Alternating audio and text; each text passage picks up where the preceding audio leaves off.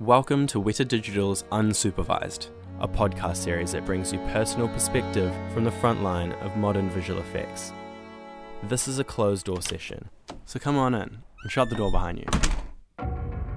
My name is Max, and in this episode we'll be talking about our work on Black Widow, with Sean Walker, Visual Effects Supervisor.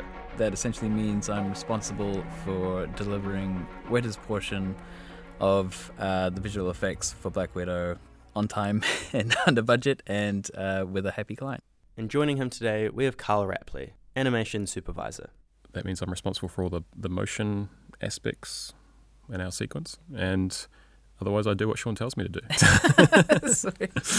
I've been here 15 years. How long have you been here, Karl? I started end of 2006. So oh, yeah. Sweet. Not that long after me anyway. Yeah, on Tintin back in the day, and left in 2013 for a few years, and then came back the end of 2016. I don't think I haven't had a hiatus from Weta at all. It's all Weta all the time. Hey man, it's good here. It is. I've been out and I can tell you. That's awesome. Yeah. But yeah, we just finished up. We did. Yeah, it was awesome. It was probably one of my favorite shows that I think I've worked on here. Is certainly one of the easiest ones. I wouldn't say easy artistically, but easy as in there was very little stress. The client was always happy. The client being Marvel was always happy. Jeff Bauman, the client side VFX Soup, was really great to work with. He was Extremely super happy all the Yeah. time. Yeah, and same with all the producers on their side as well. Our work on it was essentially what we did. And it was quite significant actually. Weta has a decent portion of the film, like I would say probably 20 minutes from beginning to the end. It's all in a row as well, which I think is nice. Like we're not having to deal with the beginning and then the end, and there's stuff in between that you don't really get context for. So having a full straight 20 minutes of the film kind of gives you the control even over things like continuity. You know, we worked on the helicopter from when it starts, when the helicopter first appears, to when it crashes.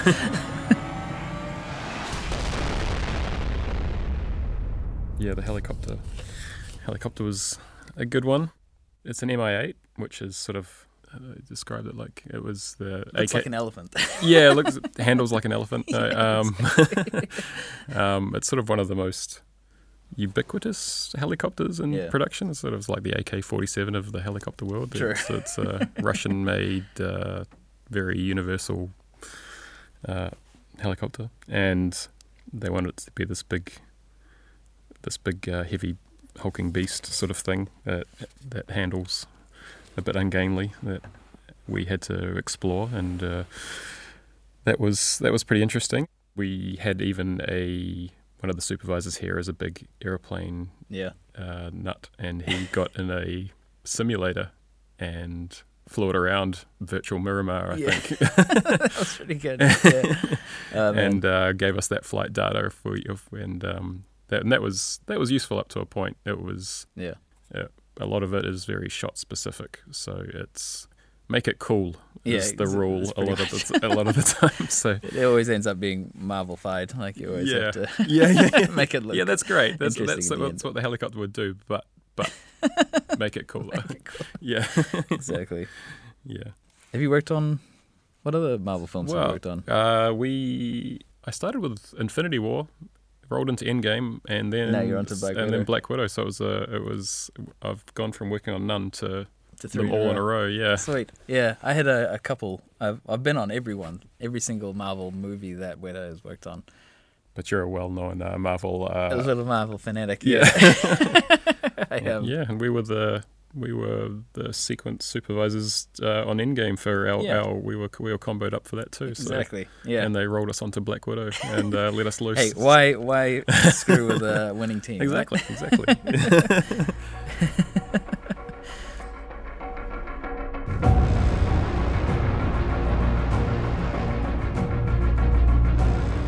It's directed by Kate Shortland, and she this is kind of her first sort of real big actiony thing. If she's done a lot of sort of smaller, more dramatic things, which is great for a base tone for the movie. But then there's always got to be that Marvel that action takeover. Marvel action that has to be scattered throughout. So we have our big action moment, and then there'll be a big action moment at the end of the film too. I'm not sure if this might be getting into the territory, but we'll talk about this. When you have first-time Marvel directors or people who have only done like small indie films, then there's like a career progression. They have small indie film, and then it's like, okay, here's a Marvel freaking $100 million film. Away you go. A lot of the time they're getting introduced to visual effects. At the same time, and we have to ease them into certain ways of work, like how we work, how our pipeline works, how a shot, when you see an animation shot, okay, no, this is not what this is just the blocking, don't worry, we're going to finesse this isn't the final render.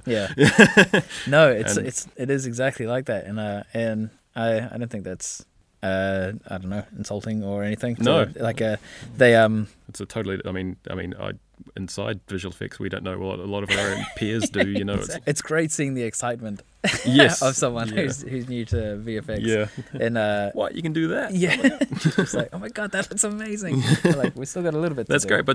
but how about we do exactly. this instead?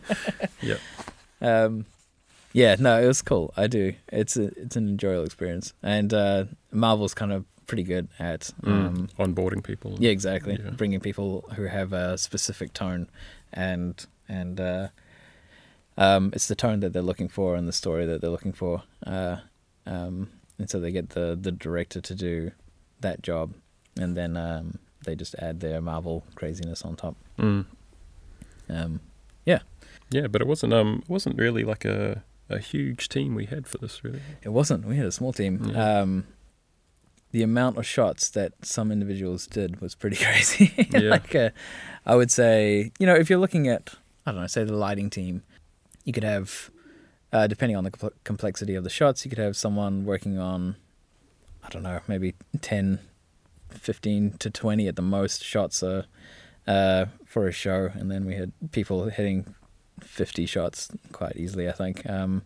It was interesting. But we kind of had the right team to be able to do that in the first place. We had a really technical team that were able to create setups and workflows that were able to punch out those kinds of numbers. Yeah. Yeah, I think at our peak, we probably only had like 7 in animation, and then we ramped up to that, and then that was including motion edit. And drop down, but with the number of individual shots people were pumping out was quite significant. And we had our rush before Christmas, and then Sean had his rush after Christmas. Yeah. Exactly. So it's like, we took turns. Yeah, we also had a part of working with indie directors is that they also have reasonably stylized looks as well, and that was one of the things we had to work with here too. Was we did a lot of it was shot mostly anamorphic.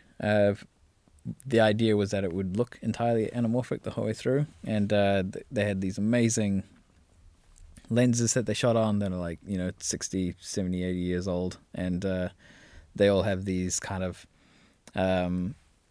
crazy artifacts on them, like there's lots of lens smearing towards the edges of frame. There's huge distortion that you get from these anamorphic lenses, and you had to reproduce that. We had to reproduce it. Yeah, so they shot most everything else on anamorphic lenses, but when it came to the VFX and the VFX plates, most of our sequence, especially for the Gulag, was shot spherical.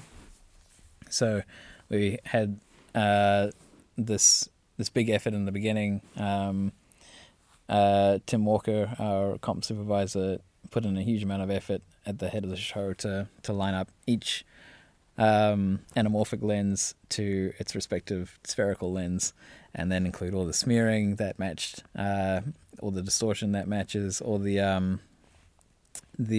amount of chromatic aberration was crazy. So there's all these kinds of really quite pretty lens artifacting that you're getting from these old lenses that we just had to replicate for the spherical lenses. So that was a big effort, but very cool, and very cool in the end, because you just get this kind of, even though it's a super action beat, you kind of still get that a slight indie feel to it, which is nice. Yeah, very cool.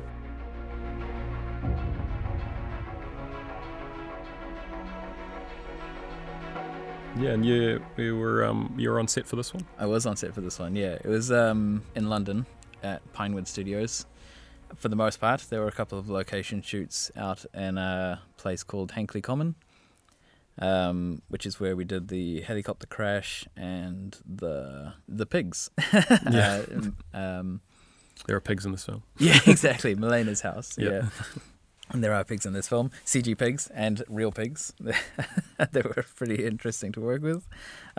So on set was really great, actually. It's the first time I've been on a Marvel set.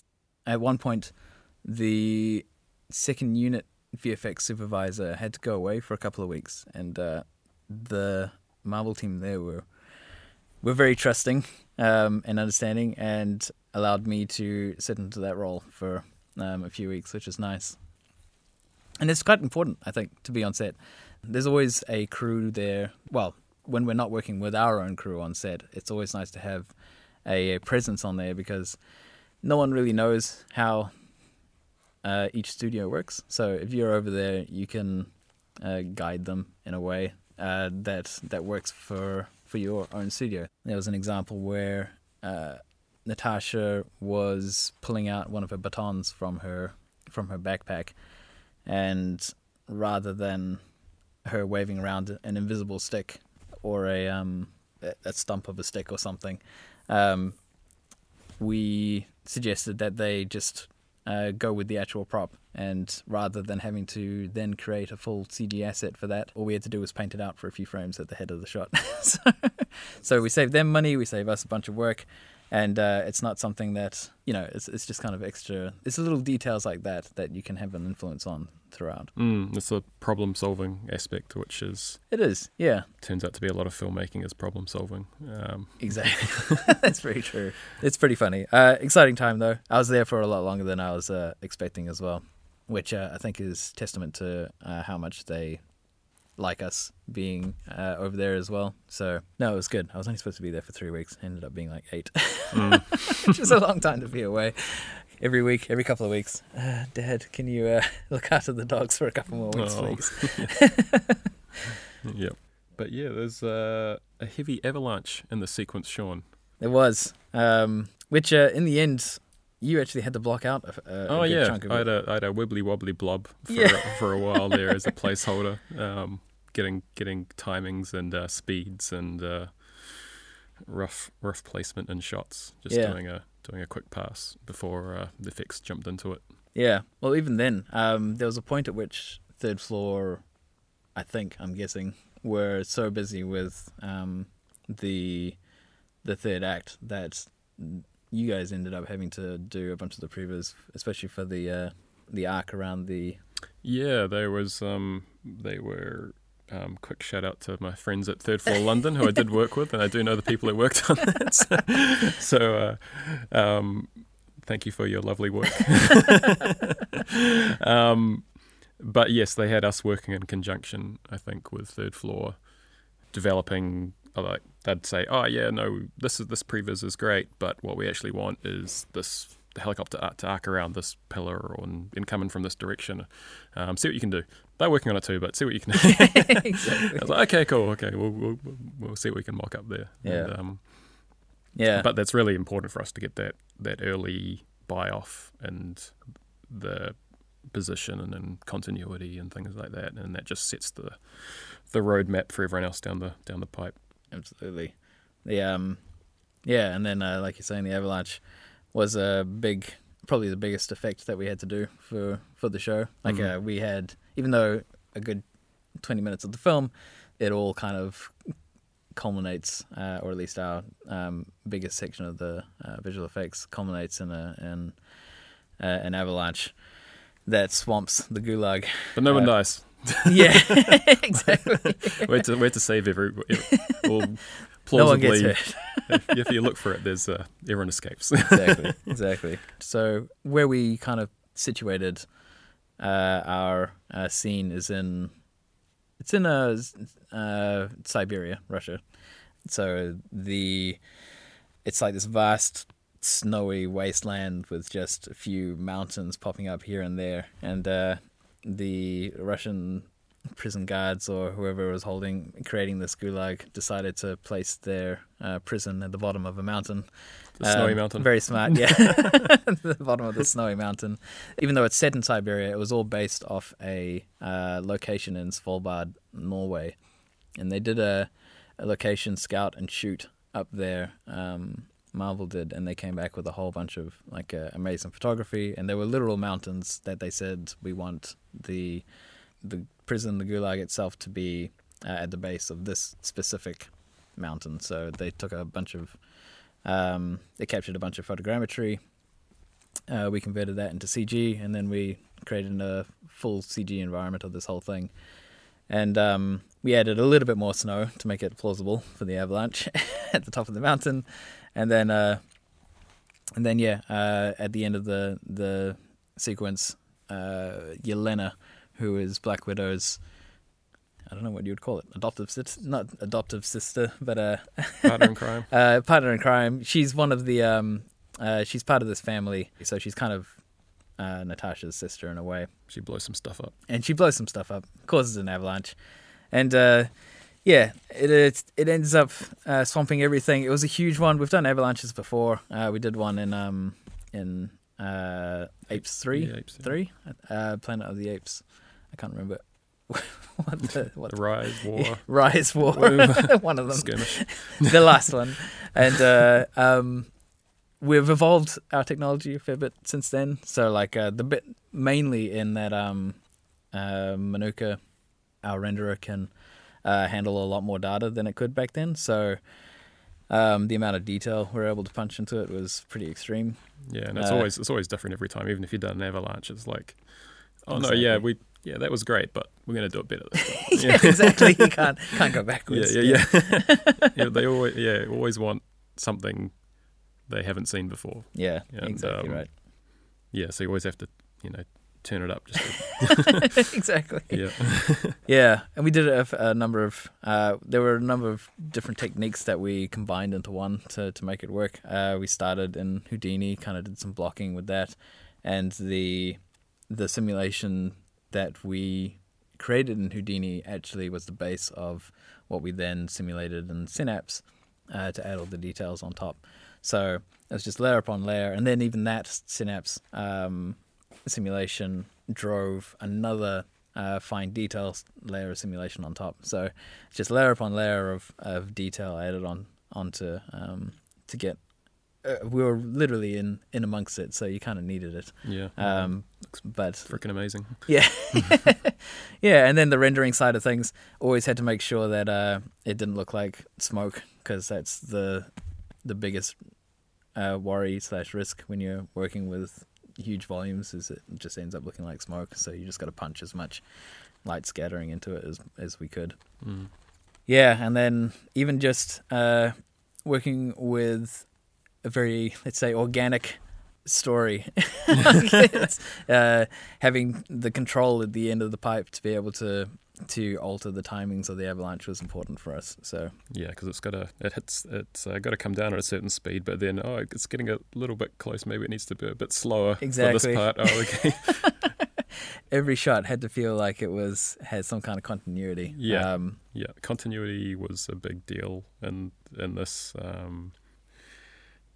Right from the start, it was trying to plan out where the helicopter was, where the avalanche was, what everyone was doing at a particular point in time, and that was, I think, from a motion standpoint, that was pretty reasonably challenging, especially for the crowds. Yeah, it's funny. You could watch the same shot over and over again. There's so many little moments between different different people. I love it. You guys did a fantastic job in the mocap there. Yeah, that really was funny. That was fun. That was a real highlight. Putting all that together. Yeah, that was great. So, what else did we do? We did a bunch of pig work as well. Yeah. There's a sequence in a lot of the story. Spoilers from this point on. Yeah. There's an avalanche. There's an avalanche. There is basically a mind control drug in the movie, and it's how a lot of the widows are controlled. So it's not just Natasha, who's the Black Widow. She comes from a long line of she comes from a group of widows that are all trained from kids to be assassins. And one of the ways they control them is through this drug. And part of our sequence was explaining how this drug actually works, in a way. Melina is one of the people in charge of that operation, and she explains to both Yelena and Natasha the effects and how she can control them. So we do that through the use of pigs. Yeah, they are the unfortunate test case. Exactly. Yeah. And we started out with just a couple of on-set pigs. Stunt pigs. Yeah, stunt pigs. They were pretty great, actually. Yeah. One was called, they had 4 of them. One was called Toggle, Miranda, who was a giant beast of a thing, and then Nigel and Tommy, I think. And they were very nice pigs, but obviously, at a certain point, a pig will be a pig and not an actor. Yeah, they needed it to stop breathing, and the pig didn't take direction too well at that point. Exactly. So yeah, that kind of that's where we took over a little bit. We had to replace some of the real life pigs with digi pigs, and there's a moment where Melina, using a kind of like an iPad, is able to control different functions of the pig itself, and she gets it to stop breathing. So rather than do that to a poor innocent real life pig, we created our own. The stunt pig was pretty impressive, though. It did look pretty good. It was pretty cool. Yeah. But we needed to make it almost die without looking too extreme. Yeah, exactly. It had to have a little bit of who was it? It was Toggle, I think, that lies down. Yeah. The thing was, Toggle. You can tell a pig to lie down, but it doesn't look like it's fainting. So eyes are still exactly. So Toggle doesn't look scared. He just, in his take, just kind of lied down, which is great, but it didn't look like what the filmmakers wanted at all. But it gave us some great reference. It did, yeah. No, it was good. It was perfect lighting reference, all that kind of thing. Yeah, animation reference too. It was great. Great to have the real thing as a base. The type of pig was a kuni-kuni. And kuni-kunis, I don't know if anyone's seen what they look like, but they have these little fleshy bits under their neck. Dangling. They kind of look like, they're called peri-peris. They kind of look like just weird growths out of their neck, and they flop around like nobody. They're so awkward and weird to look at. And trying to get the sim, the right amount of floppiness on the pigs. Dangly bits was that was led some funny dailies. Yeah, exactly. Just the right amount of flop. That's what you needed. Yeah. Yes. But Tim Forbes, our creature Cree lead managed to get that just right. It was perfect. Favorite parts of the movie, of the show. My favorite was probably, I really enjoyed being on set. I thought that was a really good experience, especially with the people that I went over there with, Justin Vanderlick, and just the team that we had. It was every day. I can't really complain. Like every day we had a really positive attitude. I can't express how good our team was the whole way through this show. Yeah, it was great. It was definitely the smoothest production I think I've been on. Which is for a Marvel show and really surprising. Saying something. Yeah, it is. It's fucking sweet show. Fucking sweet show. You've been listening to Sean Walker and Karl Rapley on Unsupervised. Until next time, thanks for listening. And roll credits. Shout out for me to Marv Young, who was our producer on the show, Lily Lawrence, who was our production manager, both incredibly talented and awesome people. They gave me a lot of trust and flexibility, which is amazing, especially for someone like myself. They kept the attitude positive the whole way through. Our coordinators, Margot, Mary, and Morgan, were all awesome. Our supervisors, Tim Walker, Jer Aguilera, and Glenn Shirar were awesome. That is comp, effects, and CG respectively. And all our leads from Creatures, Tim Forbes, Jan, Proventure in Shaders. I'm pretty much going through everyone right now. Maybe that's Cover your bases. Cover my bases. And in doing so, I'm totally going to forget someone, but that's okay. I'd like to do a big shout out to Matt Brunton. Yeah, Brunton, yeah. Matt was excellent. The throughout. Brunts. The Brunts. Yeah, glad to be working with him again on this next one as well. That was my production coordinator. Yeah, and, he was awesome. Keeping me on task. Exactly. I think that's about it.